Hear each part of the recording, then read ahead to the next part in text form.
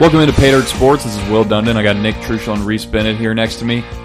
Big weekend of NFL, not super big weekend of college football, but some almost giant upsets. Almost. I mean, so I want to open up actually. The first game I saw when I first started watching college football right after College Game Day, I flipped on Oklahoma and Kansas. That was a crazy game. Kansas marched right down the field on them. First drive, no problem. And I was like, this is going to be a game. Yeah. Here it comes. Oklahoma's been keeping games close all year. But I was really excited for that game because I was like, this would be awesome if Kansas was the one to finally knock them off. And because Kansas is now 1-6. So if they would have beaten them, you would have had a 2-5 Kansas team with a top 3 win on their resume. Which is, I mean, if you're a Kansas fan, I'm sure there's not many Kansas football fans, honestly. But Lance Leopold, the fact that you just, I don't care if Oklahoma's been keeping games close. You're Kansas. Yeah, like you are the Kansas. Worst team in the Big 12. You are feeling really good about Lance Leopold right now because I think their over-under wins was set at 1. Was it really? I think it was. I think it was 1 win. So if they went, and seeing that, you're thinking like, they might steal another a game or two. You know, there's half a season left. We'll see what happens. But yeah, so that was the first one I saw. Did y'all see the Caleb Williams play? Yeah, where he stole it from his own running back and tried to get it on 4th down. So that was crazy. Yeah, it was. I think Oklahoma was up at the time, 28-23 or something, and it was a 4th and 1, kind of around midfield. And so Oklahoma decided to go for it because I think that would. I don't know how late it was in the 4th quarter. I don't know if they just thought they could keep the drive going or if they thought if we get a first down, the game's basically over. I don't remember how much time was left. But anyway, Oklahoma hands the ball off to the running back. He gets bottled up, and Caleb Williams is kind of there leading the way. And he just goes and strips the ball from his own running back and stumbles forward a couple yards. Never seen it. Because at first you're looking at a play like that and you think, is that even legal? Yeah, can you even do that? But yeah, I mean, it's not. He didn't pitch it forward. You didn't pull the running back forward. I think that's illegal. You can't pull a guy into the end zone. You can push a guy like a lineman. But you can't pull. Yeah. Because remember the whole like Bush push scenario in that USC Notre Dame game? That would be. I think they kind of pulled him in or something. I see. But anyway, that was just a smart football guy play right there. I mean, you think you're literally? Yeah, I mean, don't want to lose the 4th down. It's like, I mean, you see the guys on like maybe a kickoff return or an interception. They'll like pitch it back to one of their buddies or hand it to them if they're getting tackled. Like that's just smart football right there. Right, if it works. If it works. If I feel like if you're a coach and you see that play, you're looking at your players and be like, don't ever do that. Oh, no. Unless, because that is such a risk of a fumble. That's a play Caleb Williams in his head was just like, hey, this is what I'm going to do. It's an instinct thing. Don't ever think about doing something like that. If you instinctually happen to do it and it works out, good for you. But, so be it. But yeah, then another top 2 team, or top 4 team anyway, in Cincinnati had a scare against Navy, which I think they were up like 27-13. Yeah. So it didn't look like it was really going to be a scare or an upset. But the Navy goes down and scores and then gets the onside kick.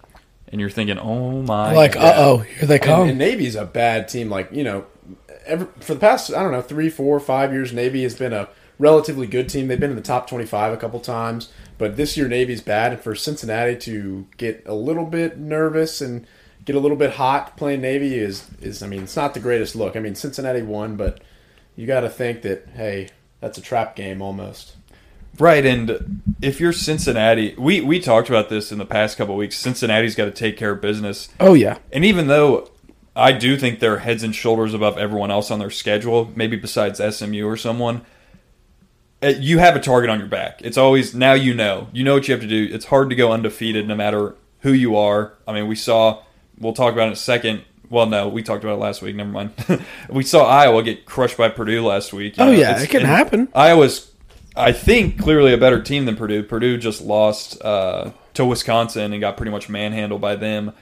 It's just hard to go undefeated. So Cincinnati's going to have to hang in.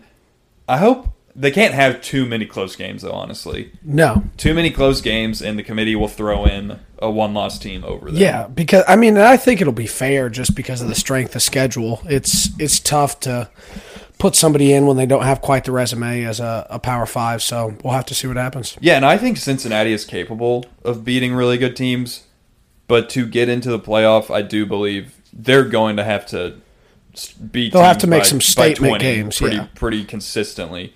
Because if you're the number 3 team in the country or whatever, you're going to beat all these American Conference teams by 3 touchdowns. If you're truly a top 5 team like that, I would think, right? Yeah. And I don't know how good SMU is. That Tanner Mordecai kid is really good. I don't know if y'all saw it. I don't remember if it was a Thursday night game or if it was Saturday. Yeah, he transferred. He was at Oklahoma originally. Threw for like 456 yards or something. He's kind of the new sleeper, mid-major Heisman kind of type guy. Well, y'all will see it SMU when we release it.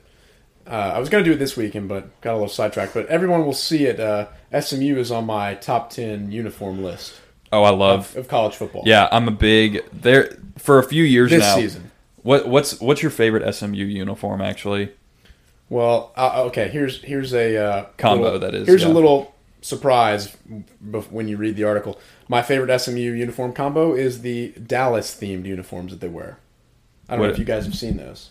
I don't know. I know maybe this is the same one, maybe it's not. But their traditional. I thought about this like 10 years ago. They came out in just their normal blue jersey, white pants, white helmets, and I think it's just a really clean looking. It is a pretty clean. The blue it's a pops. Classic look. The blue pops. The blue and their red. They have such a like bold color scheme. They do have like, a bold. The red is bright. The blue is kind of bright. Pretty like it pops. It really does. Hey, nothing beats the red, white, and blue, baby.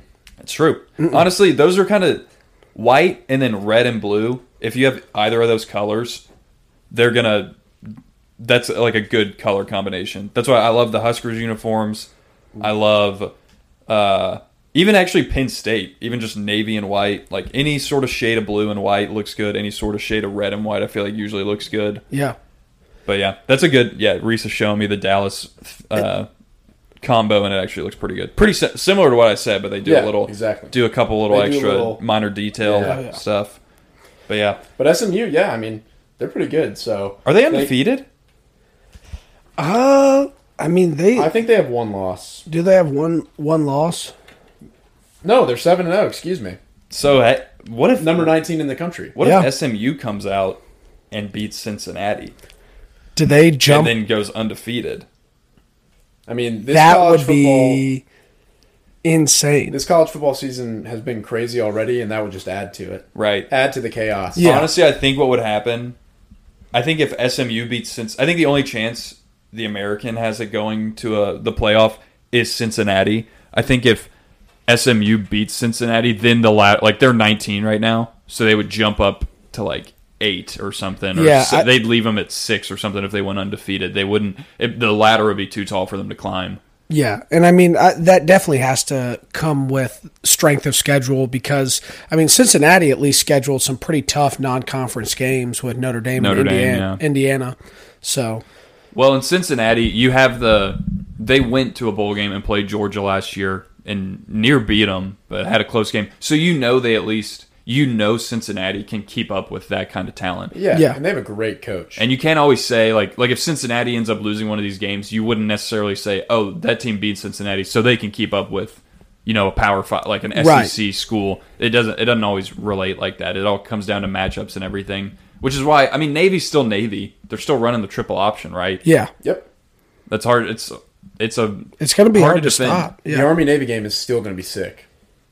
Oh, yeah. Everybody loves the Army-Navy game. Army gave number 13 now, Wake Forest, a run for their money. Yes. That was a high-scoring game. It literally looked like 70 Wake to Forest 56. 70 to 56, yeah. Literally looked like a Wake Forest versus Army basketball game. 70 to 56. That will be the score if Wake Forest There's and a Army good play chance. basketball.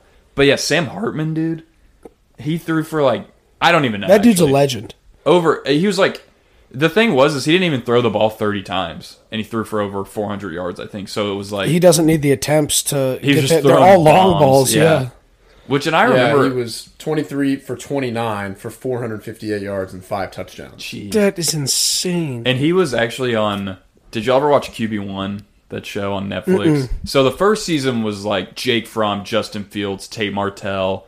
So you had a really big, especially really good characters. The second season, I remember trying to watch, and I didn't watch the whole thing. It was definitely overshadowed by the first season. I think Spencer Rattler was actually on the second season, but obviously I didn't care about him. Yeah. But Sam Hartman was on that second season, so I kind of have always been like, oh yeah, there's Sam Hartman playing.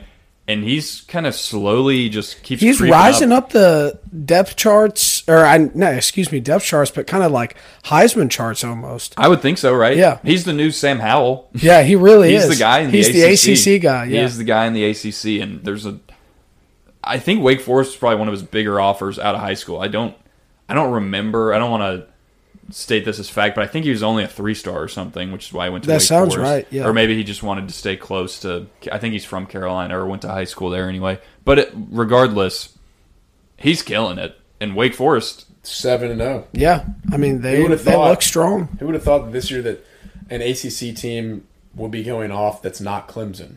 And it's Wake Forest, in fact.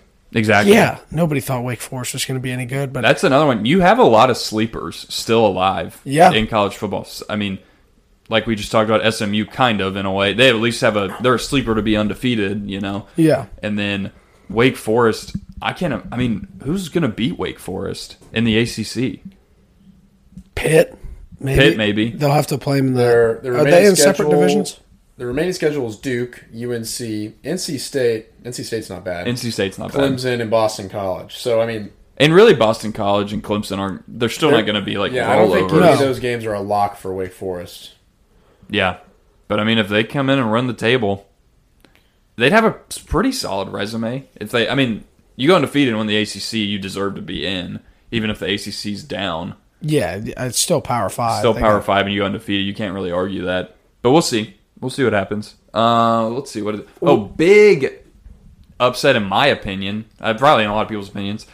Illinois beating Penn State in what was it? Record-setting overtime. 9 overtimes. Set the record. The previous was A&M LSU, correct? I don't really count this one. Sorry, Illinois, but I don't really count this record-setting overtime because this is the new overtime rules where after I think the third overtime you start doing plays from the 3-yard line or something. You just go back and forth from the 3. So I'm not counting it as the overtime. No, record. It's different. Not in my book. And in a way, it's funny because this is why they changed it to the 2-point tries after the third overtime to not have 9 overtimes. Yeah.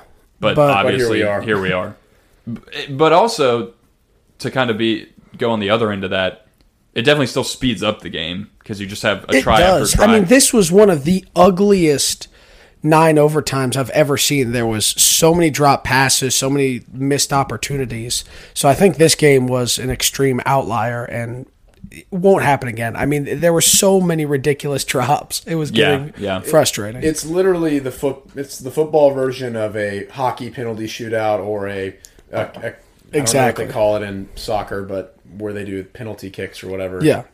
So it's. I mean, I think it's fine. College football, it's fun to watch. You know, overtime's always cool because are they going to get this one and win? You know, blah blah blah. But crazy 9 overtimes is still insane. So is it? But also crazy that it was so low scoring to have 9 overtimes. I mean, the 7 overtime game with A&M and LSU ended in 74-72. This game ends in 20-18. That's 9 overtimes, 20-18 because it was just all failed attempts. Is the rule? Do you do 2 overtimes and then you go into this, or is it 3 overtimes and then you go into this? I think it's 3. I'm pretty sure it's 3, but don't quote me on it. You know how the old rule was: once you got to the third overtime, you had to score, and then you had to go for 2. Right. So do they still do that? No, I think it's just a 2-point play. They don't. I know, but I'm do saying touchdowns anymore.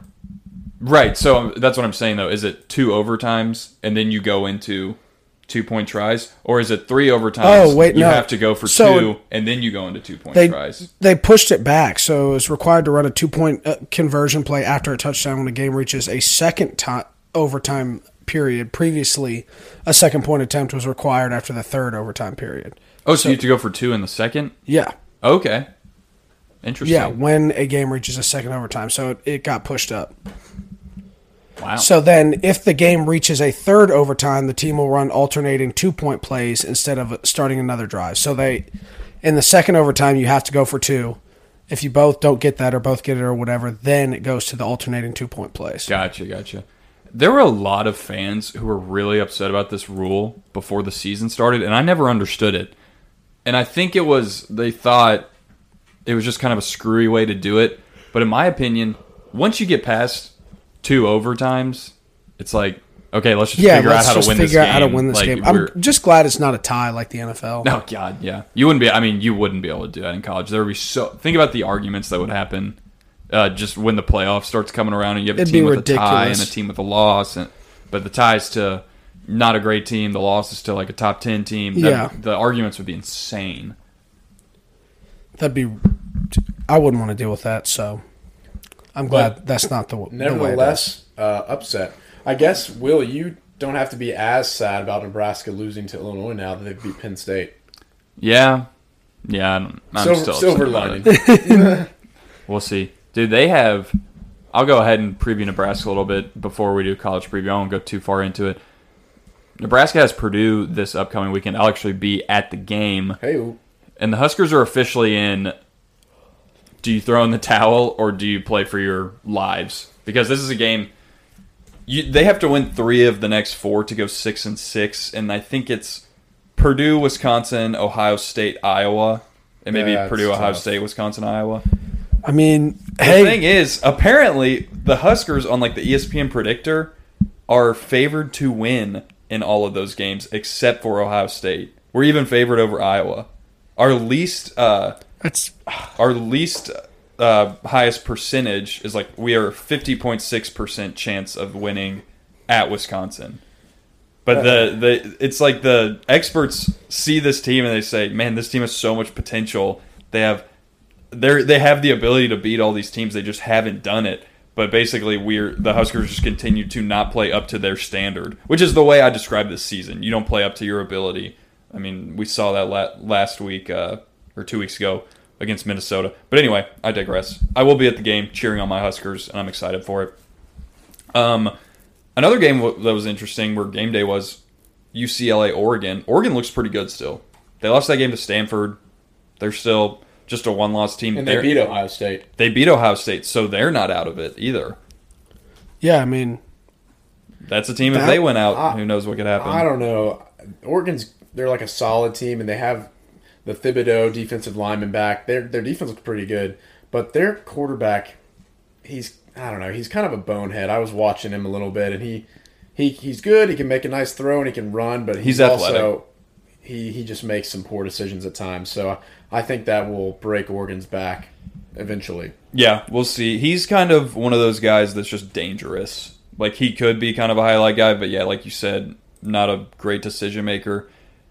I'm interested to see what happens if it comes down to Ohio State winning out and Oregon winning out. Because Ohio State looks a lot better now than they did earlier in the season. They've tuned it up. But, I mean, Oregon beat them head-to-head, so it would be hard for me to not put Oregon in over them, even though I do think Ohio State is better now. Probably would beat them now, I think. I think so. But... That's so not fair to Oregon. You can't. That's so not fair. Yeah, I mean, they beat them. It is what it is, so you can't take that away. Yeah, I mean, these days, I would think, assuming they both win all their games and then they win their conference championships, I think that recently the Big Ten conference championship carries more clout than a Pac-12 conference championship in terms of the college football playoff committee. Yeah, I mean, the Big Ten is a tougher conference. Yeah. But, yeah, that's going to be weird. I honestly don't think it'll happen, though. I think one of those teams will lose another. I think Oregon will probably lose another game. They'll slip up to someone. Let's see what else we got here. Clemson Pitt was a pretty interesting one to me. Yeah, Clemson was right there, and they almost got the backdoor cover at the end of the game. But Pickett might be the real deal. I mean, this was by far the worst game Clemson's defense has played all season. I mean, they because Clemson still has a really good defense. Yeah, they ranked in like the top 10 and like everything. It's just their offense has been so bad, and they even put in their other quarterback. I mean, their offensive line just looks soft. Someone mentioned to me DJ Uiagalelei is on the Dr. Pepper commercials and everything. He was the first guy to get like a giant deal, like NIL deal, and it was with Dr. Pepper. you see all these commercials and you're like, this guy's literally benched. And like he's making so much money. Yeah, and I mean, I feel like a lot of it isn't his fault because there were some bad drops and he doesn't have much time, but he also just makes some boneheaded mistakes and kind of he's doesn't elevate guys to kind of a better level or really do those great things that you saw Trevor Lawrence do. So they need a spark to do something. So I get the benching. Maybe they're just young. I mean, you can always chalk up a team that doesn't meet the expectations as, hey, we got a lot of young guys. Yeah, a lot of young guys. We lost our leaders. We lost our key guys. Like, maybe they're just young. But I could also see that, is this the beginning of the end of the Clemson dynasty? I was actually going to say what you said just a second ago about DJ. I mean, he's still relatively young, right? Is he considered a freshman still? I guess he is because of COVID last year. So I think if you're a Clemson fan, you just had two of the greatest college quarterbacks of all time. Back to back. Yeah. Winning national championships. You can't be too and pissed off about one down year. Two guys who didn't win the Heisman, but it was kind of like, I mean, they kind of, it was almost like they did in a way. Yeah. Like everyone considered them the best player in college football at one time. A notional Heisman. Right. It was kind of like some people think Deshaun Watson got robbed. Trevor Lawrence was like always a favorite, and he probably should have won it I don't remember who won it his freshman year, so maybe. It was probably Kyler. Was it?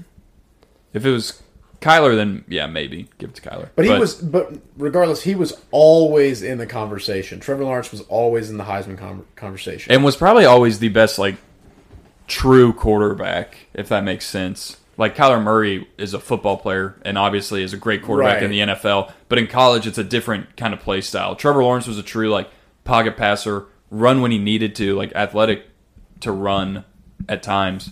But yeah, it looks like Kyler. I mean, they ran into Baker Mayfield, Kyler Murray, and Joe Burrow. Like, it's just tough playing against those. Yeah, it's tough playing against, competing against those guys and for the Heisman. And then Devontae Smith just had an unreal season, and he's also on Alabama. Yeah, and last year was a weird year too. It made sense that they gave it to a receiver, freaking COVID year. Mm-hmm. And he had 1,500 yards or something receiving. Well, and he had 18. He had like a million touchdowns. Gosh. 18.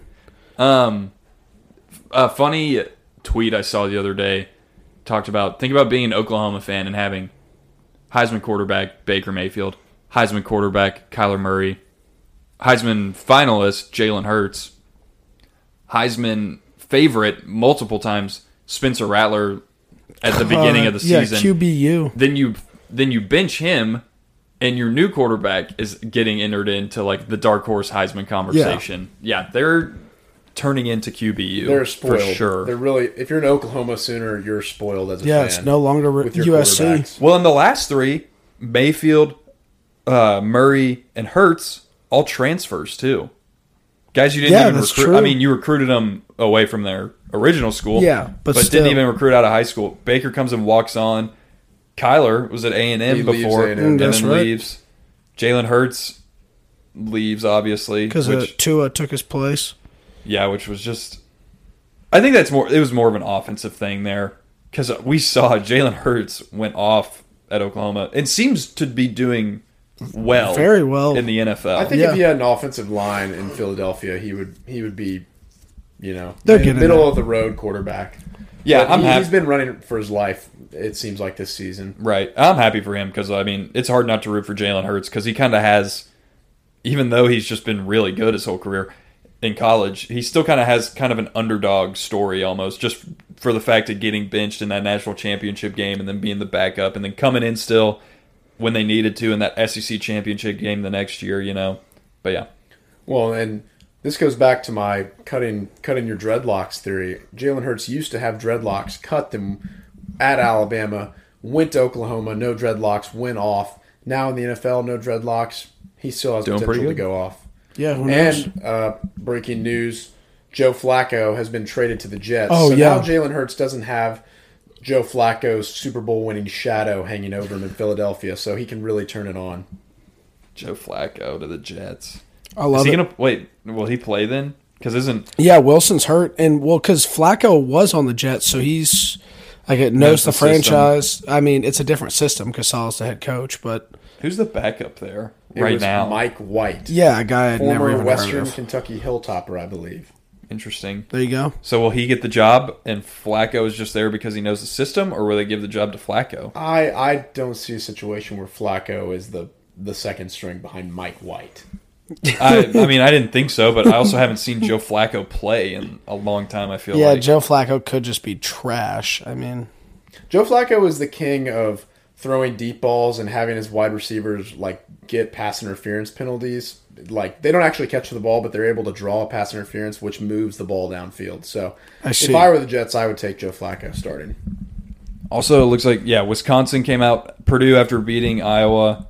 I knew this was going to happen. I didn't know it was going to be to this extent, but I was not a believer in Purdue. The same reason I wasn't a believer in Iowa originally. That didn't surprise me when you picked Purdue to come in and maybe beat Iowa. Because Iowa drops games like that. Purdue's never that good, but they'll steal a game. They beat Ohio State that one year, a few years ago when Rondale Moore was a freshman. Right. Beat them pretty good, too.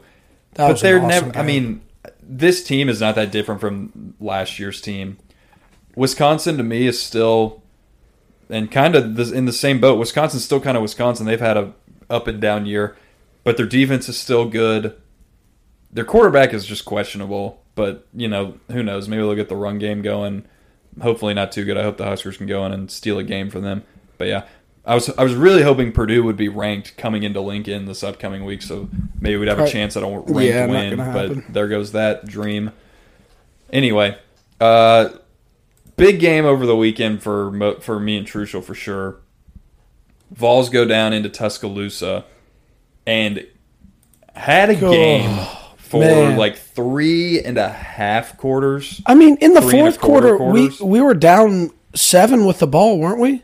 Yeah, no, that's what I'm saying. 3.5 quarters. Oh, 3.5, yeah. Because, I mean, and here's the thing.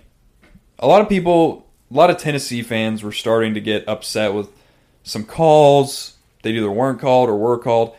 Alabama may have got some calls, but Alabama also, they had some penalties at pretty crucial times when we needed them to have a penalty or something. I thought Tennessee caught some breaks in that game. And to me, what that game came down to, when we open up the second half and your defense gets you the ball twice in a row. Oh, that was... And you just don't score touchdowns. Don't score. And after we didn't score the second time, I said, we can't do that. You gotta, when you get the opportunity to score against Alabama, you got to score, because we saw what happened. We hung around. They got up by 2 touchdowns, and we threw that bomb to Tillman. But then it was kind of too little, too late, and Alabama just kind of does what they do when they get scared. Well, they just wore out the defense, too. They're so much deeper than we are. And we were outmanned. Yeah. Left and right, guys were going down, cramping up.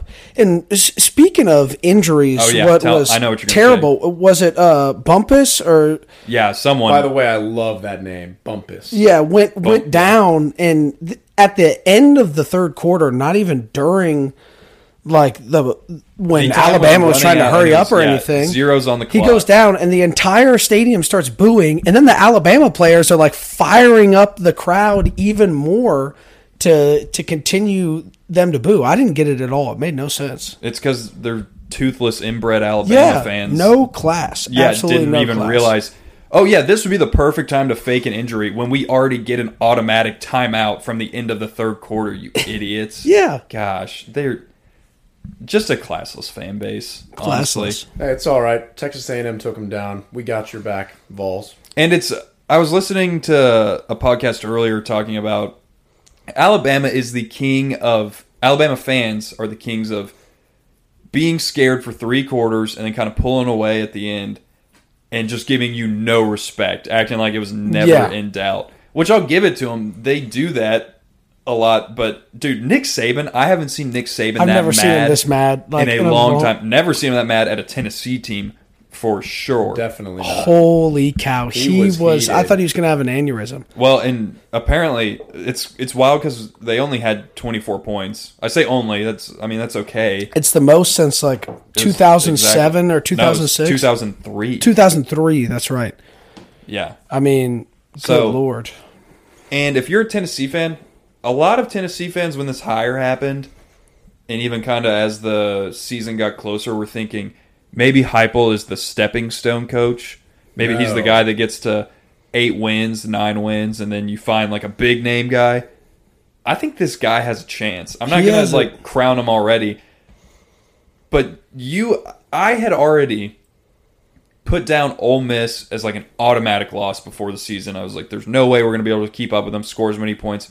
You have them down to the wire, kind of get screwed out of a game. You go into Tuscaloosa, where no one in their right mind before the season started thought you had any chance. You get up, 14-7? 14-0 maybe. I don't remember. I think it was 14-7. But anyway. 14-7. And with the ball, too, we were up 14-7. Right. So, with a team of like 60 scholarship, with guys who, you had, 20 or 30 guys leave the team last year? Yeah, the most in all Power 5. That was a respect game for Josh Heupel. Not only just from definitely. Tennessee fans. I think he already had it with Tennessee fans, but for kind of to put the nation on notice that, hey, Josh Heupel he could get Tennessee being dangerous. This is legit. This is a team that you got to prepare for and be scared of. I mean, we're not just a pushover. That's an emotional win for the Vols. You didn't win on the scoreboard, but that is an emotional win for both Heupel, the team, and the fans. Like, hey, I don't think 52-24 really reflects what kind of game this was. The Vols were really in it, like you said, for 3.5 quarters. They were in it, and they couldn't capitalize. They don't have as much depth or talent as Alabama at this point, but you got to hand it to the team and the coaches for getting them ready, like, to play Alabama, who is an incredible team and a powerhouse for so long. If I'm a Tennessee fan, I think I'm really excited about what the future next 1, 2, 3 years looks like under Josh Heupel, especially when they get some depth guys and they get some good recruits, and they really have a program under their feet, because, like you said, nobody coming into this season had any thought in their mind about even being close to Ole Miss or Alabama. So definitely an emotional win for the Vols. Right, and most people, I'm not a big moral victory guy. No. But in a first-year head coach, you accept some moral victories. You have to. I think you have to look in the first year of a guy's tenure there. You have to look for some things to be positive about and be able to think about, hey, this could be momentum for the rest of this guy's time here. And I think you got that this week. Also, what I thought was funny is before the season, I thought best case scenario 7-5, and I didn't think they were going to go 4-8. I just didn't. I was like, they'll get 5 wins. So I kind of was in between that 5-7, 7-5 range, and it looks like you pretty much have 2 wins on the table with South Alabama and Vandy. I feel really confident, absolutely, in saying you're going to get that with your. You could put Bailey out there. You could probably put the guy behind Bailey out there and just run the ball or throw some screen passes and beat those teams. But anyway, you still got a chance at Kentucky. So my point anyway is, before this season, we're kind of sitting around where I thought we would be, but this team is way better than I thought it was going to be. Oh, yeah. The defense is like light years of Tim Banks, dude. Give that guy a raise already. Yeah. Like, seriously, give him a raise after this year. He's done so much more than any fan could have thought. Everyone thought... With Rodney Garner helping him out, too, I mean, this defensive staff is rocking and rolling. Everyone expected us to give up 35, 45 points every game. Seriously. And we're leading 30-plus for sure. I believe we're leading the FBS in tackles for loss, or at least the SEC. The SEC we are. And it's like, now that you're not playing Bama, I mean, you're going to have to play Georgia. That's going to be tough. But like Kentucky, against a guy like Levis, like they don't. Levis isn't Bryce Young, And the Vols have Kentucky's number. Yeah. Like they've had it for a long time. Prove being Kentucky's best team of all time. Mm-hmm. I mean, yeah. And hey, look, I'm just saying, we've been playing well this season. Who knows what could happen against Georgia? And we have Tennessee has a bye week too, and they go into Kentucky after the bye week. I mean, this is kind of a tune-up game. Even though the Alabama game, you had a chance, you're not super dead with that loss, No. You're not that upset. Like, you go into thinking you're probably not going to win that game. But now that you kind of have a bye week after that, regroup, get healthy. Yeah. Because, and really game plan. I mean, you're going to have 2 weeks to game plan for them. That could be huge. That would be the win of the season if they get that. We didn't talk about it, but Hendon Hooker got hurt last week against Ole Miss, and he's playing against Alabama, amazing. And both of the running backs are like switching off, plays, and they're like limping off the field. Like Tennessee is hurt. They're hurt. Everybody's banged up. For them to show up and do this against Alabama, like, that's awesome. And definitely the bye week will help them get back to relatively normal. And there you go. Take down Kentucky, which we were talking sleeper teams in the country, and Kentucky is a sleeper team. Right. And like what you said about being hurt and tired and outmanned, really. Like, you just don't have enough players. Outmanned literally. And outgunned. I was watching the game with our buddy Jack Hancock, and I was like, we were watching, and we're like, man, these guys are tired. Talking about the defense after they had kind of caused a couple, I think it was a 3-and-out and a turnover, or 2 3-and-outs maybe, whatever it was. Block punt too. Yeah, to begin the second half, they stopped them twice, and the offense just went 3-and-out, I think, both times. So the defense was just right back out there. I mean, they had been on the field so much, and I was like, man, these guys are tired. And then I see Tyler Barron like patting his helmet, and if you don't know, whenever you see a defensive guy like patting his helmet or something, that means they're tired. That means they need someone to come in for them, and he just stayed out there because I don't think they have anyone else. Yeah. Or the other guys are like getting the other guys are like walk-ons too, stretching. Yeah. Or the other guys are just too tired as well that you had playing. I mean, you are truly, the rotation is slim. Like, you might have 2 deep at some positions, but there's a big drop off for sure. Because ideally, Alabama, is 3 deep at every position. Yeah, they can rotate guys in whenever guys get tired, and you get fresh legs and everything, and they're going up against these guys who are about to fall over and pass out. Yeah, they've been beaten up all game.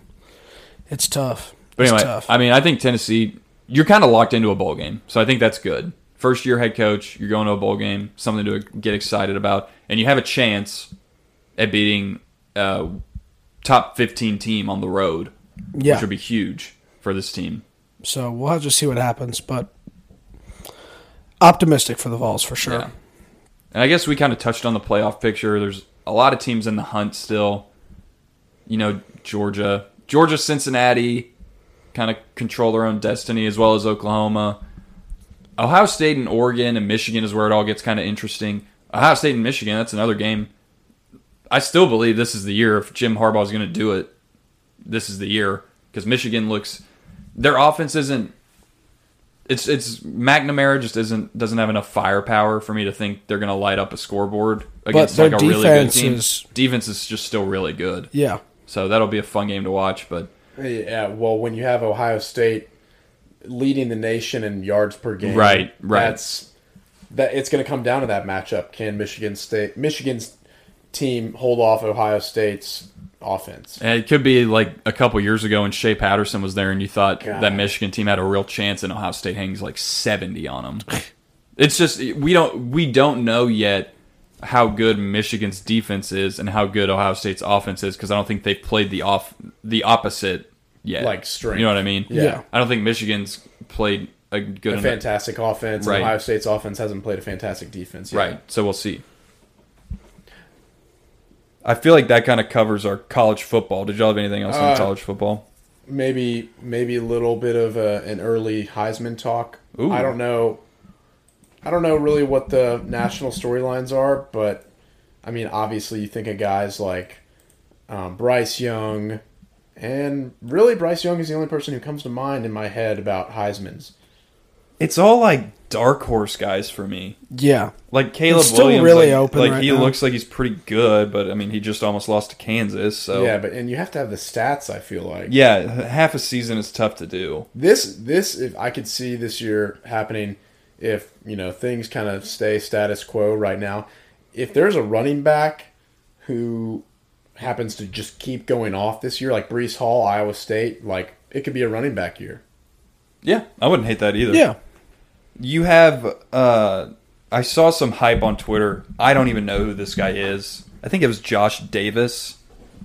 I feel like he's a defensive lineman at Georgia or something. Oh, Jordan Davis. Jordan Davis, okay. Is that number 99? The absolutely massive guy. He's 6'7". I didn't even, I mean, obviously, like, I don't know Georgia's defensive line super well. But they're really good. I just saw rumblings, and immediately, like, all these past Heisman voters and then obviously Husker fans just attack Twitter and say, if you're not going to give Ndamukong Suh the Heisman, this guy doesn't even deserve to be in the conversation. And I looked at the stat sheet, and it's nowhere. It's just not even close.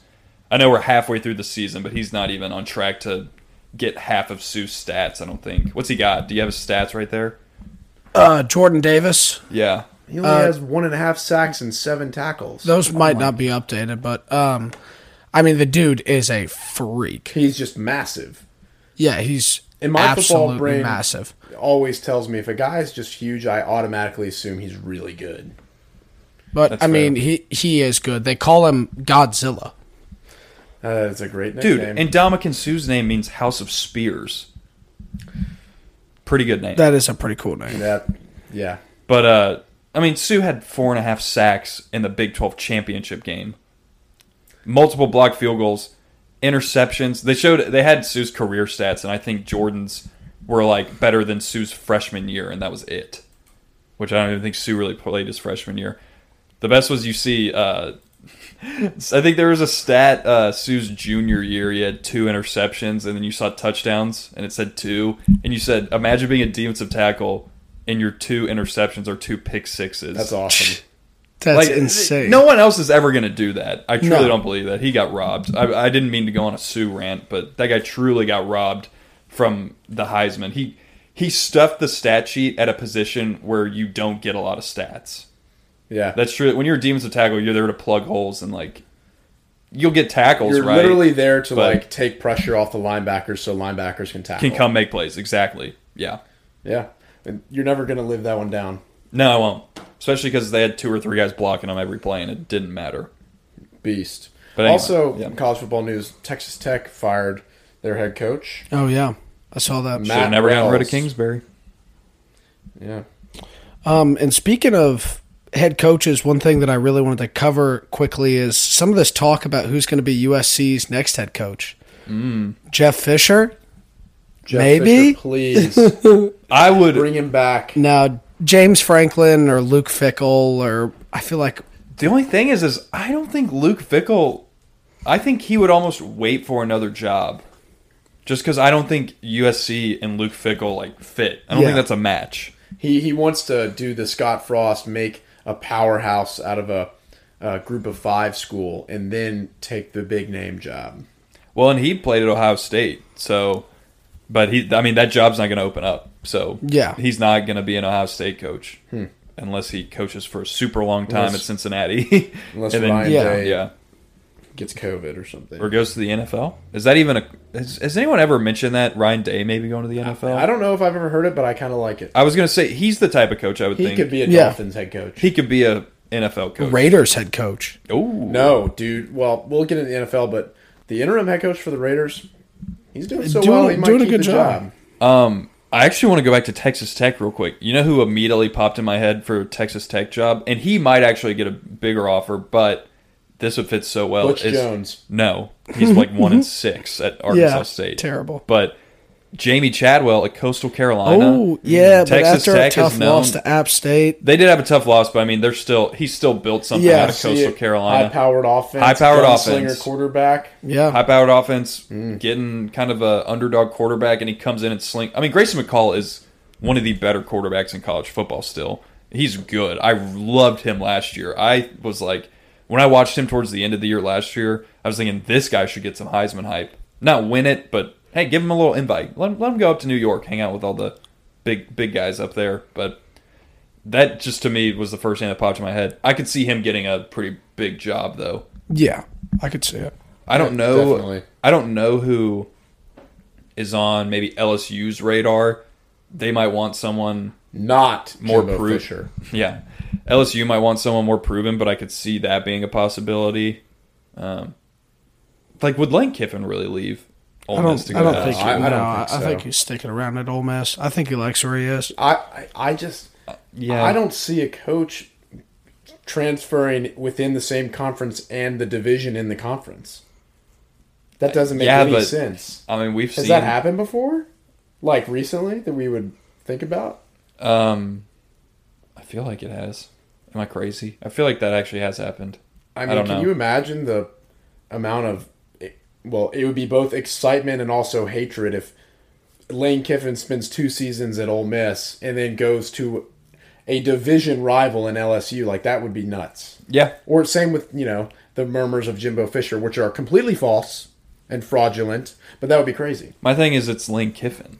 So, like, you don't know. That's true. That's However, I do believe Ole Miss is a good job for him because everyone really he doesn't have a lot of pressure, really.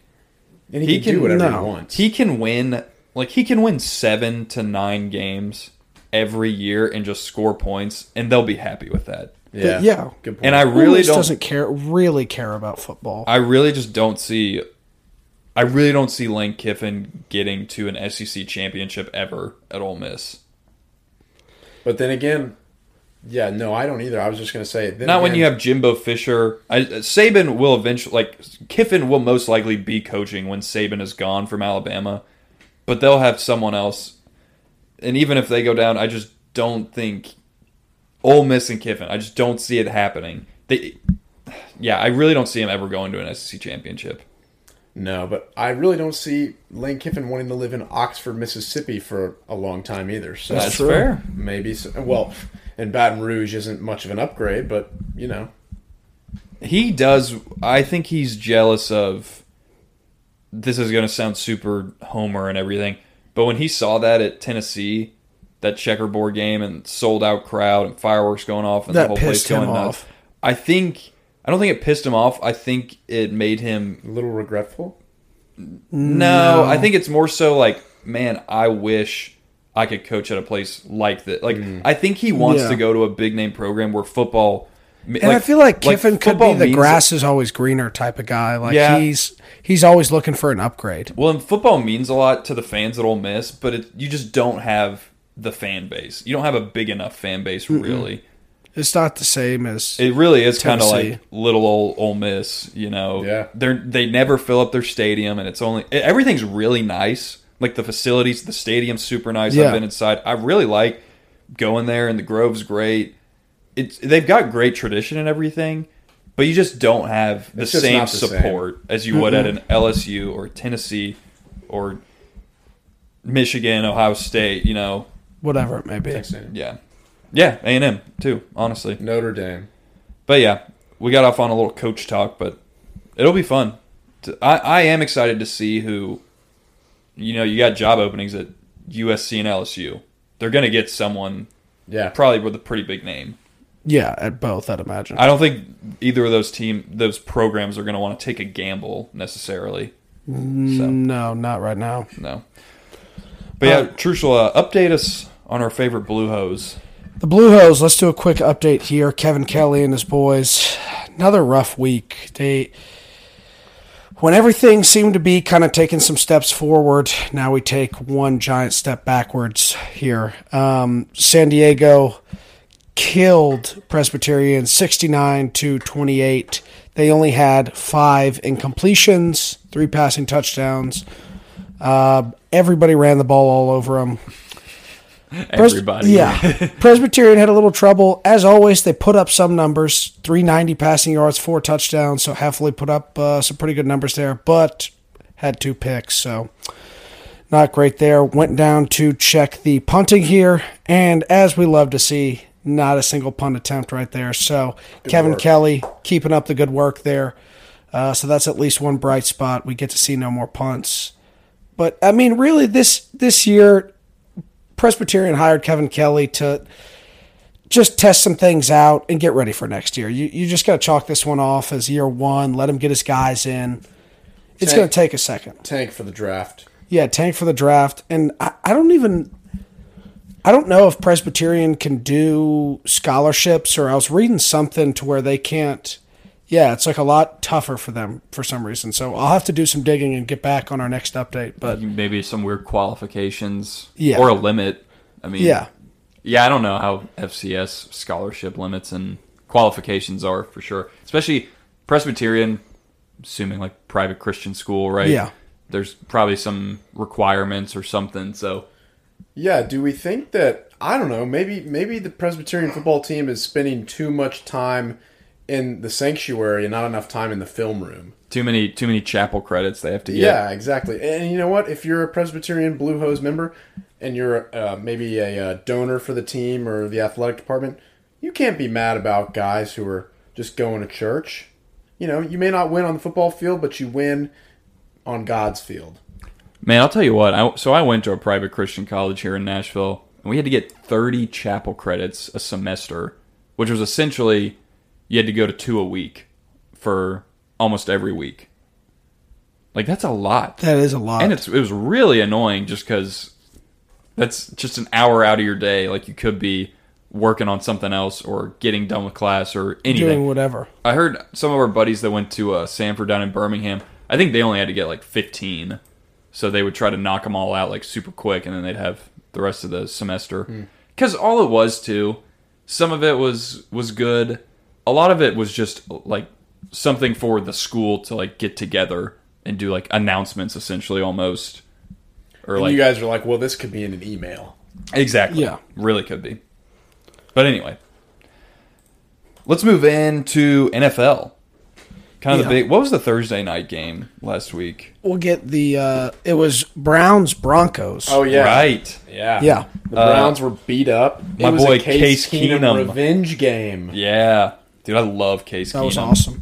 And I mean, what was really awesome to see was third string running back Dearness Johnson absolutely kill it. He had 140 yards. Yeah, on he the ground.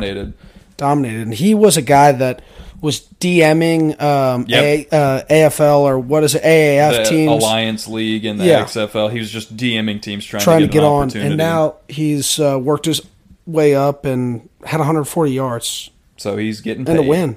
So, I mean, that's going to be pretty awesome. Good for him, man. I love seeing guys get paid. Like guys who are on the cusp. I don't really care about the guys making like $80 million. He's definitely a guy that if he can get a few more games this year, you know, maybe when Kareem Hunt or Nick Chubb aren't playing or they're hurt or whatever, like this past week, you know, he does a couple more good things, scores a couple more touchdowns. He's definitely a guy that, like, the Jets or maybe the Bengals will, like, give him a 2-year deal. I can really see him on the Jets. Oh, yeah. So, good for him. Also, DeErnest is just a dope name. It really is. DeErnest. Kind of like the coldest. Yeah. Yeah, that's the right. coldest to ever do it. So I love a guy who can rock that name. Another pretty interesting game. Patriots. Good Lord, did they put a beat down on the Jets? I would just like to say, if any you listeners out there who were listening since the beginning days, I was not a fan of Mac Jones before the season started. I'm all in on Mac Jones. Looks so good. I know it was the Jets. But the Jets' defense is good, though. The guy just makes the throws, and he looks his so form calm. or something. He looks perfect when he just is throwing he's got a good throwing motion and everything. Yeah. Kind of scampers around every now and then, gets you a first down just fast enough. And he's just he's smart, throws the ball, throws a good ball. That's the thing I like most about a quarterback. Does he get a good tight spiral, put a little zip on it, and he's got it. Yeah, they lit it up. They dominated. And the Jets, they're in trouble, obviously, with Joe Flacco coming in town now. Who knows what's going to happen with them? It was the 12th consecutive game that the Patriots have won over the Jets. Yeah, and I think it's something like Belichick's now 15-0 against rookie QBs at home. Yeah, I have the stat right here. Rookie starting quarterbacks are now 6-23 against the Patriots in the Bill Belichick era, and 0-13 on the road at New England. Yep, 0-13. Yeah, and the Patriots had 14 points before the Jets even had a first down. So that's insane. Yeah, I mean, congrats to the Patriots for beating up on the team that you always beat up on. Damian Harris had a really good game. Second consecutive 100-yard game. Good to see him doing well. I always liked him at Alabama. I thought he was a hard-nosed runner, as they like to say. Yeah. But definitely, dude, I was higher on Mac Jones. We'd have to go back into the archives and bring up who our rookie quarterback rankings were.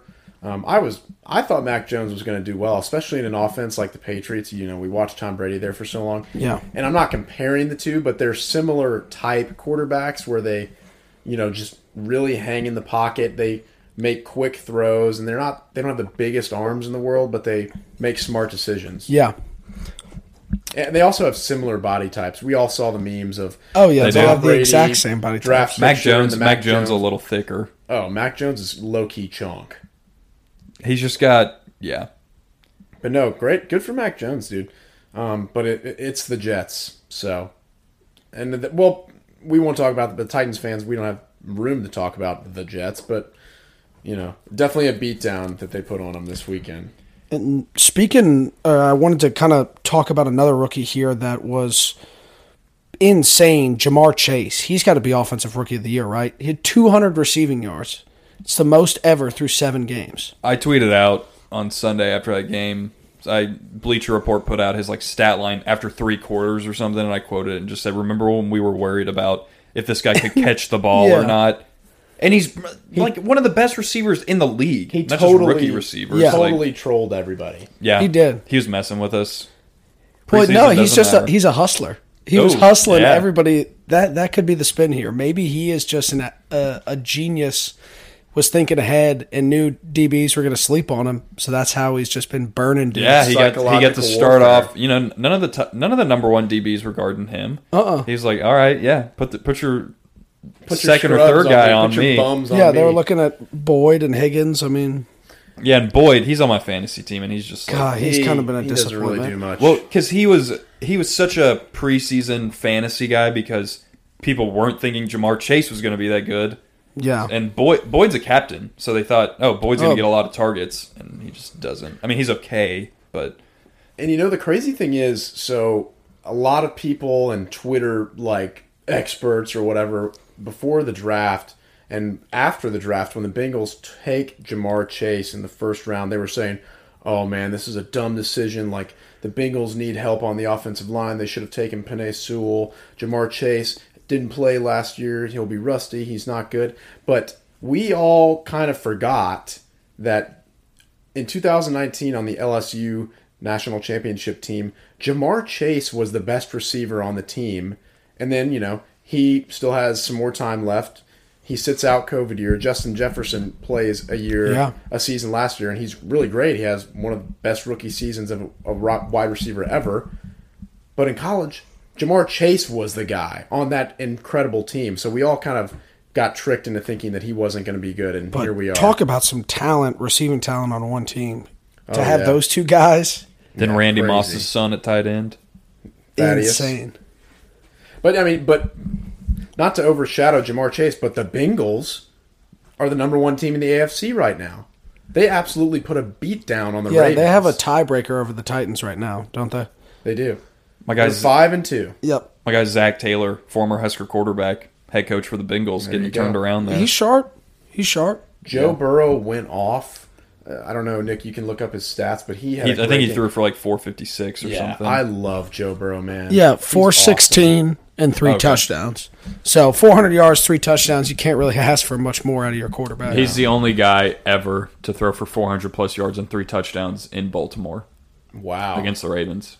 Yeah, wow. Yeah, because that defense is always good. Yeah, and that's a good point. The Bengals take it to the Ravens on the road. This is a huge, and that's a 5-1 team. Yeah, that's a good. A lot of people were thinking they were one of the best teams in the league. I mean, they still are. Yeah, but the Bengals. There's a lot of good teams in the NFL this year.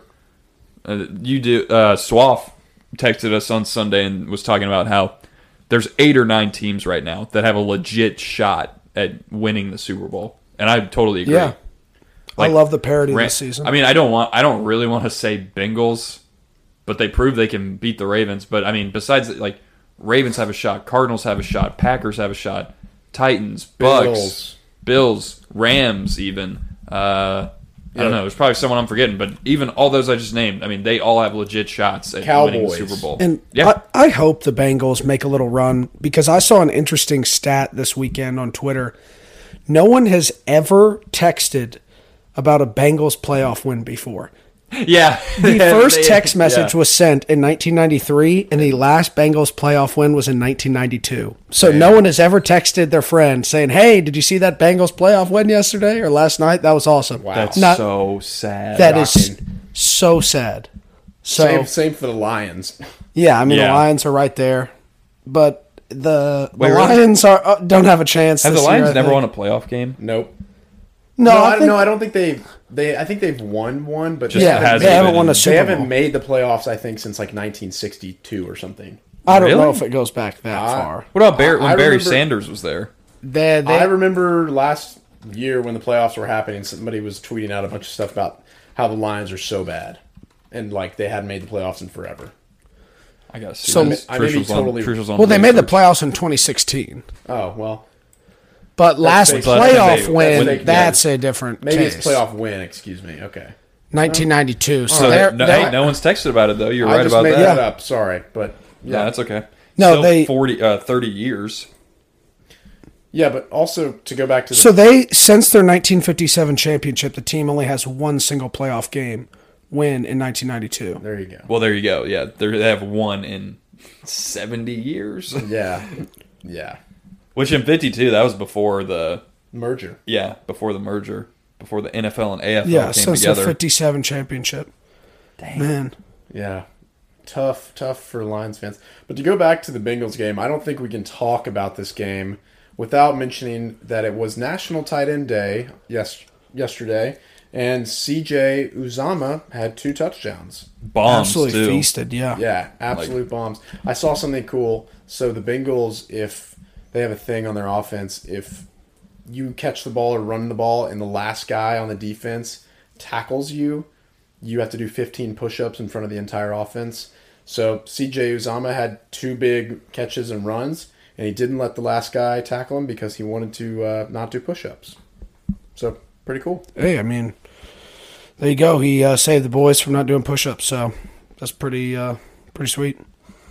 One kind of sad game was the Dolphins coming all the way back and then just losing, of course, last second to the Falcons. I really thought the Falcons were going to throw this game. Falcon their way out of it. Falcon their way out of it. But Kyle Pitts had a sick catch. Yeah, Matt Ryan did a little Marquez North catch. Yeah, actually. Matt Ryan drove him down the field when they needed to, and they kicked Younghoe Koo with the game-winning field goal. Pretty epic. He ran off, going nuts, going crazy. It was good to see Younghoe smiling out there.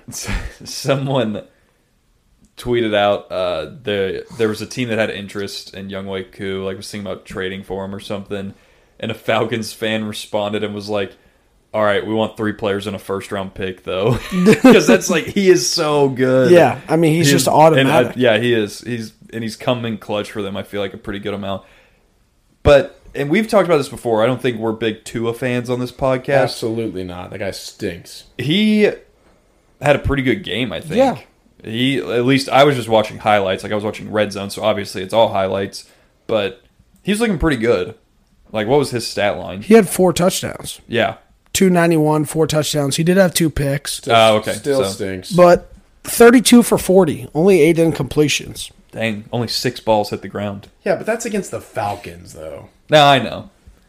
I was just saying. I mean, he was making good throws, though. Yeah. But no, I'm not a big Tua fan. I didn't know he back-to-back pretty good weeks from Tua. Yeah, that changes things a little bit. Well, I mean, rumors are that the Dolphins are. We don't have to get into the whole thing. Dolphins are maybe going to try and sign Deshaun Watson before the trade deadline. By the end of the trade deadline, it should happen from what I've heard.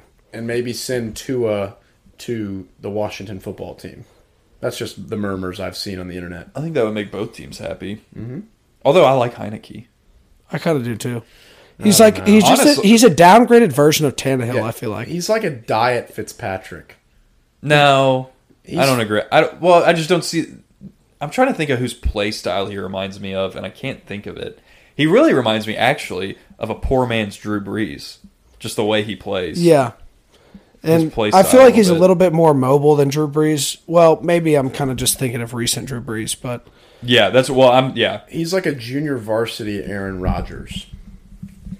Or maybe like a freshman Aaron Rodgers. Yeah. I don't even know. But I think that would be a QB battle. I don't think Tua would necessarily hold that starting spot. Heineke's pretty good. Not. I don't even know if Tua would win that job. I don't know. It'd be a tough one to win. I don't know. They both kind of stink. Heineke's just gritty, though. But speaking of stink, the Carolina Panthers faked us all out, just like Jamar Chase, and they won, I think, their first 3 games. Yep. And everyone's like, wow, the Panthers are great. Sam Darnold finally got out from under the wing of Adam Gase and the New York Jets, and he's good. And then they have been terrible so far. They lost to the Giants 25-3. That game was ugly too. Starting off, like they got 25 points, but it was like kind of they got it at the end a little bit. Like that game was 5-3 for a good bit. I feel like. Oh yeah. It was a nasty game. The Panthers did lose McCaffrey, but I don't know. Yeah, I mean, Darnold, he can't. You gotta be better still. It's been rough. And I feel like the Panthers are wasting such a good defense right now too, because that Panthers defense has been nasty all season, and then you see a game that, I mean, it's held at 5-3 for so long, but the offense can literally do nothing. So if the defense is out there all night, they're going to get tired. It's going to be tough, and they kind of eventually just cracked a little bit and have gotten no help from the offense. So hopefully Darnold can turn something around, start playing a little bit better. Maybe when McCaffrey comes back, we'll see that happen. But for right now, I don't have too much hope in the Panthers. Yeah. Any other games really jump out to y'all? All in all, I'm just looking at the rundown of these games. All in all, this was kind of a bad weekend for the NFL. Were there a lot of beatdowns, I feel like? There were a lot of, maybe not a lot of beatdowns, but there was just a lot of like games that weren't close at all.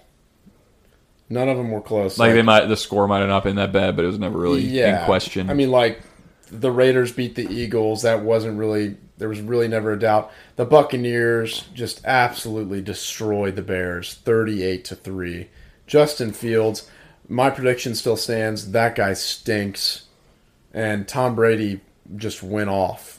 The Tampa Bay Buccaneers actually, they broke their own record from last season, scoring 35 points in one half of football, where last year they had scored 34 in one half of a game. So, Buccaneers, good job breaking your own stats in their organization.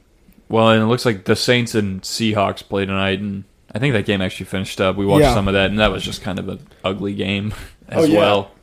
But going back to that Buccaneers game, so Tom Brady throws his 600th touchdown pass to Mike Evans. Oh, yeah. And Mike Evans, literally, after every touchdown catch, he takes the ball to a fan. And he did it again, I guess not realizing that, hey, this 600 touchdown pass is pretty important because it's the most in history by any quarterback, and you give the ball away to a random fan in the stands. And Brady even said in his press conference, he was like, I really don't keep a lot of that stuff. Like, he doesn't really care. But he was like, that one might be cool to have. Because he's the first guy to ever do it, to 600. But someone on SportsCenter, after he said that, was like, yeah, he doesn't keep that, but he keeps 7 rings. Like, I don't think he is that worried about a football, honestly. Yeah. But yeah, that 600th touchdown pass has got to be pretty cool. That's pretty cool. Especially because if you're a fan and you get that, someone would pay a lot of money to have Tom Brady's 600th touchdown pass. Absolutely. And the thing is, the fan who had the ball, some equipment manager for the Buccaneers goes over to him, and he just like is talking to him, and he gives it right back to him. If I were that fan with the ball, I would hold on to that thing and ask for ransom money. Yeah, exactly. He gave it up too early. He gave it up too early. Brady was talking about it on the Manning cast tonight, how like he's saying he should have bargained a little bit harder because he did give him, like, there was some stuff that he got, and it was, I think Brady gave him some stuff, and then they gave him like a helmet or something, and then they gave him $1,000 gift card to the gift shop. Yeah, I'm like, bro, not even cash. This isn't even in-store credit. Yeah, no, I would have been like, no, bro, give me $10,000 right now. Yeah. Like, you're Tom Brady, you got money, come on. And Super Bowl tickets. Like, I want 50-yard line Super Bowl tickets and $10,000 cash. And one night with Giselle. Jeez. At the 50-yard line of the Tampa Bay Stadium. I want to kiss your son. I want to drive the pirate ship. That guy should have asked for a lot more. Yeah. Silly move on his part to just give it up that easily. No, yeah. I think Have fun with your gift card. That equipment manager, you could tell, was like trying to kind of instigate some power, and I'd be like, bro, no, get Brady over here. If he wants it, he can come get it. Like, that was awesome, though. He did, then Brady did you see that kid who held up the sign that said, Tom Brady, help me beat cancer? Yeah. Then Brady gave him his hat, and the kid started crying. Oh, yeah, I did Very see touching moment. That was. Yeah, Brady keeps winning me over more and more as the years go on. Like, he won me over the one time I saw, this was years ago, I saw a video of him.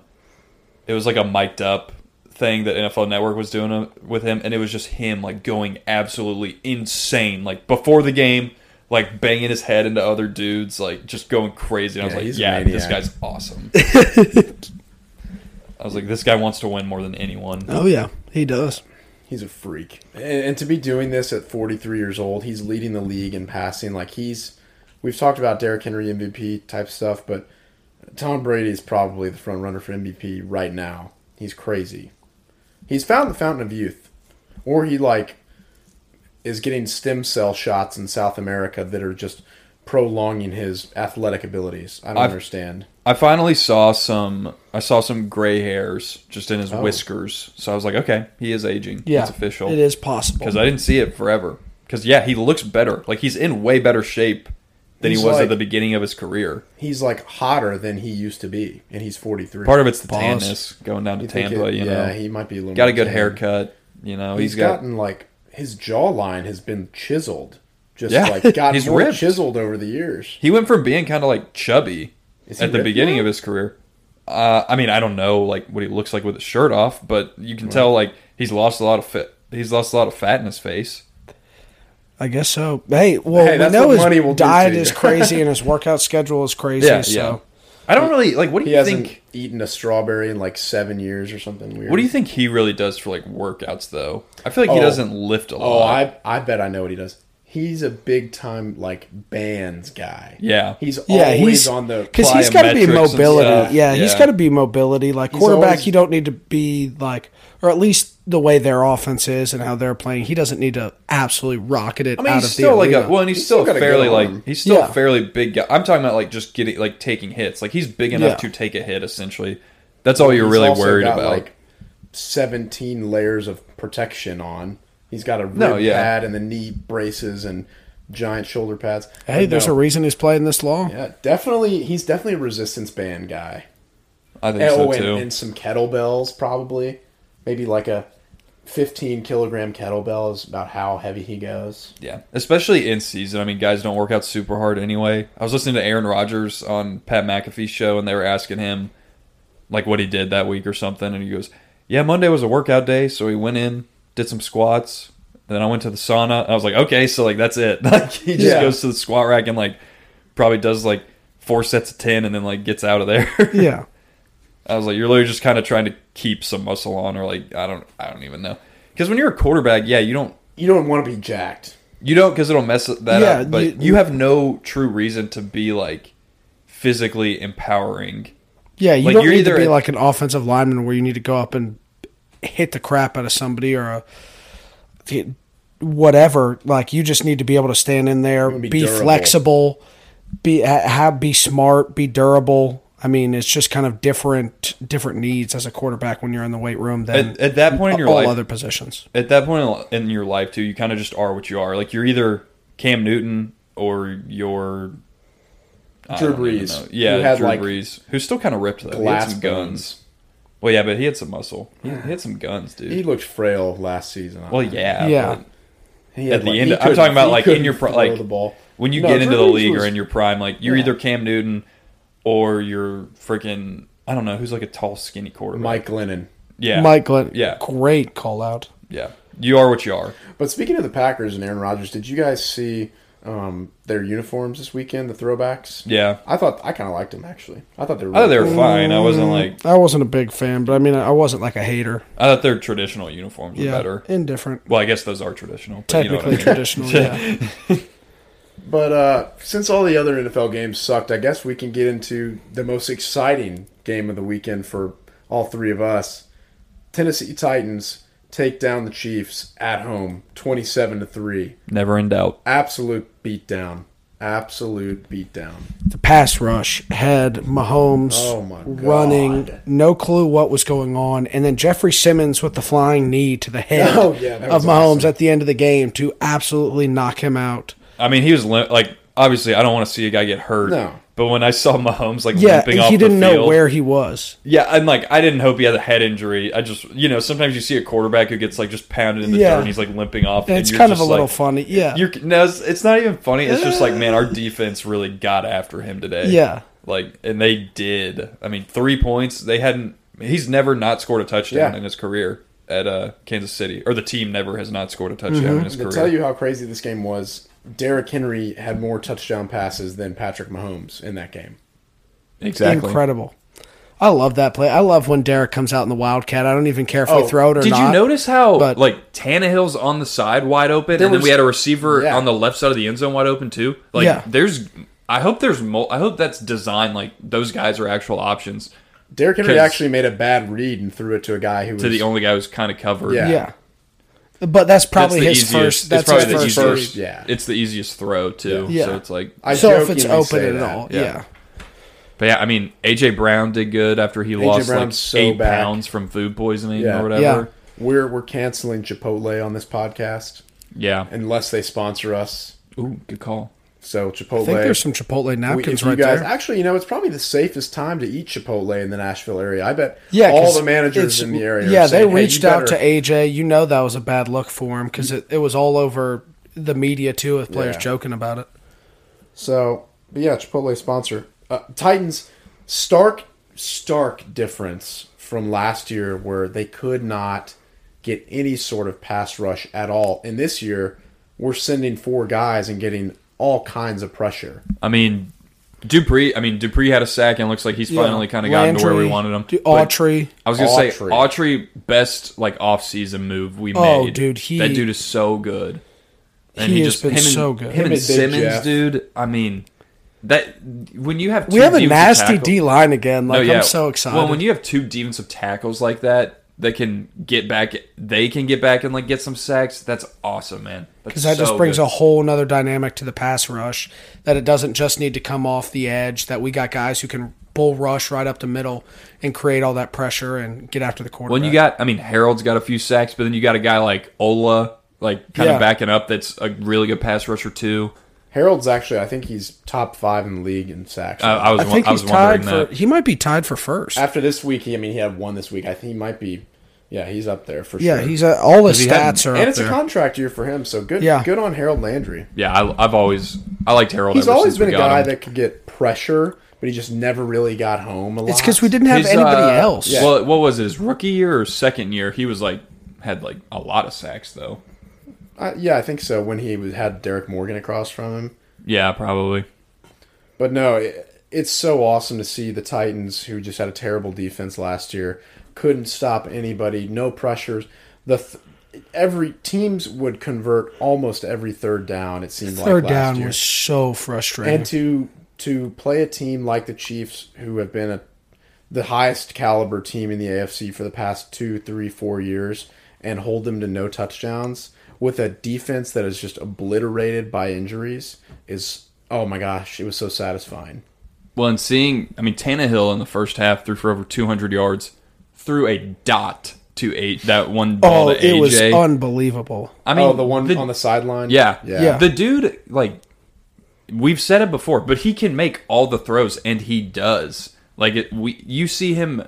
That's a tough throw. Guys are right. He does it when guys are right on his receivers too. Yeah. AJ said it. Just drops it right in the basket. AJ said that. He said, Ryan dropped it in a bucket for me. I didn't really have to do anything. Just hold my hands out.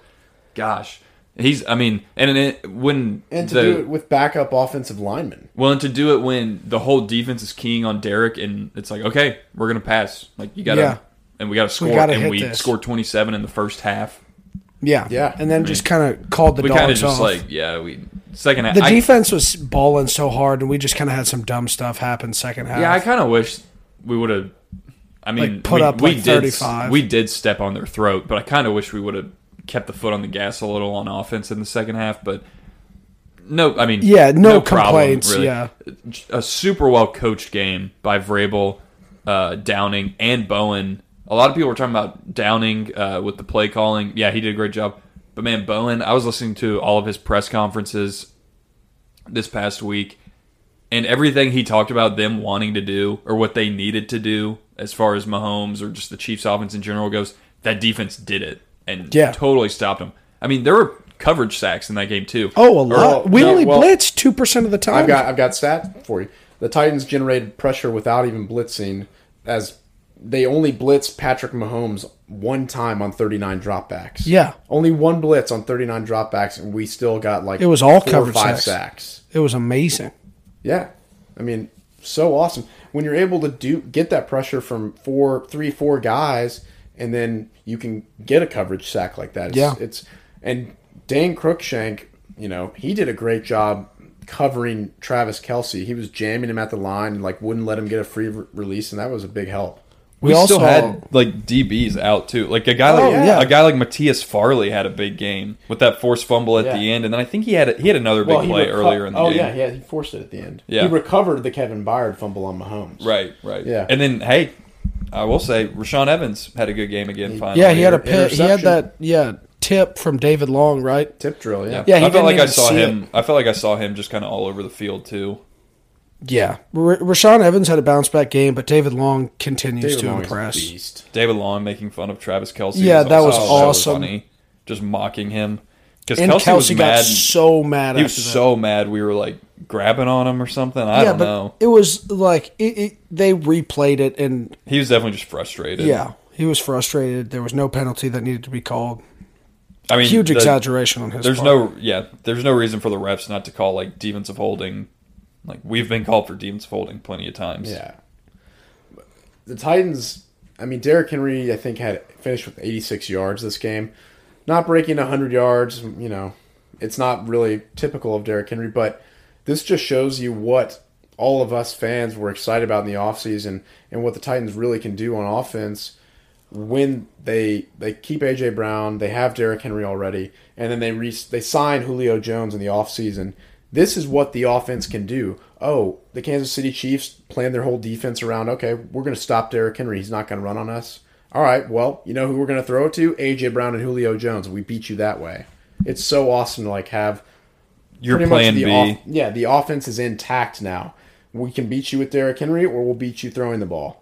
Yeah, you can't stop both. You can't. Someone in our group message this weekend said when your plan B is literally A.J. Brown and Julio Jones, you got a pretty good offense. Yeah, you've got a pretty good offense. And I will say, Julio, I definitely expected more out of him. Well, I think he's still have time, and he might not be 100%, but he made some plays this week, so that was good. Yeah, he made several good catches. Yeah. So when we need him, he's there. I think so, and I think when those two are fully healthy. AJ's not fully healthy. I think he only played 60% of the snaps. Load management. So, when do we Josh Reynolds had a first down. Congratulations to Josh Reynolds. Do we have a bye week coming up soon or anything? What does it say? I don't think so. I think it's in 13. November. Yeah, week 13. So we got a couple. We got 2 games. Yeah, the schedule doesn't. We got Colts, Rams, Saints, Texans, Patriots. So we have 5 games till our bye.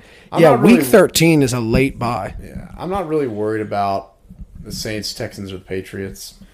But the Titans really have to show up this next week against the Colts. If we beat the Colts this week, we literally control the division. Have a stranglehold on the division. Yeah. So, and the Colts haven't looked bad here recently. No, Wentz looked a lot better. Wentz had probably the worst interception I've ever seen. It was actually ruled a fumble. Well, yeah, it was changed to a fumble. Still gross. Yeah, it was terrible. But still, the Titans, they need to come out and play their asses off against the Colts because you got to win this game if you really want to take control of the division. I think you can very easily, honestly, man, 15 if you even just 15-2? but I'm going to say, if you just go 3-2 over that next 5-game stretch, what are you, 8-4? Then you got Jags, Steelers, Niners, Dolphins, and Texans. Those are all games that you should win. We have the third easiest schedule after the Rams game. Right. Yeah, that's what I was saying. All those games. And you could go better than 3-2. In that stretch. Another what did we go last year? Actually, 12-4, 11-5. Okay, you should definitely, in my opinion, win 12 or 13. Really, I'm thinking more like 13. Agreed. 13-4. That's asking a lot, though. I know, But the division, gosh, if you don't win the division, barring some we kind shouldn't of lose crazy, a division game, honestly, this year. Barring some kind of crazy injury, No cap. like, I mean, Titans have this division locked up. You're really in the hunt for the top seed. You are. Which would be awesome. Getting a bye week, that's something to kind of look forward to and be thinking about. A long time. A bye week and a night game, divisional night game in the Rock. Can you imagine? That would be awesome. We haven't had one of those since we lost to the Ravens in 2008. Pain. Gosh, I would love to get a bye week. That's all I'm going to think about now. Yeah. I never cared about that until this moment when I just looked at our entire schedule. Yeah, it's a chance. Yeah, you have a real chance. Yeah, but we can't get too ahead of ourselves. No. Also, interesting stat: the Titans are undefeated this season when they have a play action usage of greater than 31% of their plays. So if you go play action throws, it's key to winning. The play action, at least a third of the time, you will win. And it helps when you have your receivers healthy, of course. But I thought that was cool. Yeah, I'm very excited for this for the rest of the season. Yeah, as the Titans move on. And it was also like Titans are riding high. It's a short week. You beat Buffalo on Monday night, and short week play Sunday and beat Kansas City. So hopefully this week they can get rested up and really stomp down the division. Right, and the Chiefs are still the Chiefs to me. Like, I know they're 3-4 now after losing to us. The Chiefs are still got Pat Mahomes and Tyreek Hill and Travis Kelce. Yeah, like, I don't care what the record is. Andy Reid. And Andy Reid. I can still see the Chiefs figuring it out and winning 11 games or something. That wouldn't surprise me at all. They're still a playoff team. And they're still going to be really dangerous when they get there. No, I don't think anyone's going to think really anything different of them when the playoffs come around. But yeah, no. Hopefully they can tighten it up. Any games? We don't have to preview all the games for this upcoming week. But let's see. I mean, like we just said, Titans got the Colts. We'll kind of see how that goes. Colts. Carson Wentz isn't that good. He threw for like 150 yards. I know it was raining. Dude. It was pouring. But still, he's okay. I think the Titans have a good run defense. I think. I don't really know the stats to back me up, but just in my brain, I think that. So we stopped Jonathan Taylor, and, I think we'll be fine. Yeah, we'll be fine. The big game that we were kind of talking about earlier, Cardinals-Packers. Thursday night, right? Yeah, Thursday night. Might have to do a Club Beans showing. Oh, yeah. I will be in Omaha, Nebraska. Oh, that's right. Dang. So maybe we'll do one without you. But do it. Bad for me in fantasy and also bad for the Packers. Devontae Adams is on the COVID list. I saw that not list. Playing. But he is vaccinated, so if he's... Wait, it's for sure he's not playing? Well, I don't know. I don't know. Because if he has to get a negative test within 20... Or 2 negative tests, something like that, in 24 hours because he's vaccinated. So it's a little bit easier for him to come back, but I'd imagine unlikely to... You can't just get rid of COVID in like 1 or 2 days, I don't think, can you? Yeah. It takes a few days. Who knows? Maybe Fauci, I don't know. Yeah, I don't know. I don't care. But... Well, yeah, okay. He said, okay, here's the article. Adams will need 2 negative tests at least 24 hours apart in order to play. So maybe it can happen. It could happen. I don't know. Like, maybe take some he's got a week. Like, I don't know. But I don't know how long the Thursday night game, though. Oh, right. That's the thing. That's the thing. So we'll see. I mean, but assuming he doesn't play, the Cardinals maybe go 7-0 here. Or are they already 7-0? It's already 7-0. Oh, so 8-0. 8-0. But, I mean, the rest of the board doesn't look too great. I mean, Buccaneers, Saints, if you think the Saints are actually any good. Eagles, Lions, Rams, Texans, Steelers, Browns. A lot of crappy games this weekend. Patriots, Chargers will be cool. Yeah. 2 young quarterbacks. Hopefully, I think the Patriots might have turned a corner here. Like, I feel like their offense, especially in that Dallas game when they almost came all the way back, like Mac Jones and that offense just seems to get more and more comfortable. So maybe as the season goes on, they become closer and closer to a playoff team. This is going to be a big one against the Chargers. If they steal a win here, this is all the momentum they need to go and try and steal that division from Buffalo. Who do the Vikings play? It looks like the Vikings play the Cowboys. Cowboys are going to beat them. Yeah. But this could be a game where the Vikings stay close and then miss a field goal to lose. Well, I was going to say, my fantasy quarterbacks are Aaron Rodgers and Kirk Cousins, so I was maybe going to put in Kirk, but I don't think I will. The Cowboys have a good defense, especially passing. Yeah. Well, and Trayvon Diggs will pick you off. He will pick him off. Yeah. He will pick him off. Stats show he gets an interception. Yeah, so I mean, the stats show he gets a pick. he gets an interception in 100% of the games. So, boys, the Lions might get their first win this week. They can beat the Eagles. I mean, they almost did it last week until they do it. I mean, I really want them to. I really was hoping they would do it last week. Yeah. They gave the Rams a run for their money. Oh, yeah. Well, and they've given a lot of teams. They gave the Ravens a run for Yeah, their the money. Ravens had to kick a history-making field goal to beat them. I want the Lions to win so bad. Yeah. Any college games y'all are excited about? I know Georgia, Florida. I know Georgia looks like they're probably a lot better, but that game still excites me because it's a rivalry game. They'll play it in Jacksonville or whatever. Michigan State, Right. and then Ole Miss, Auburn are really the only other two big games that I had any interest in. Kind of a down week. Tennessee, I don't think is playing, and then Texas A&M's on bye A&M not playing after an absolute beatdown of South Carolina.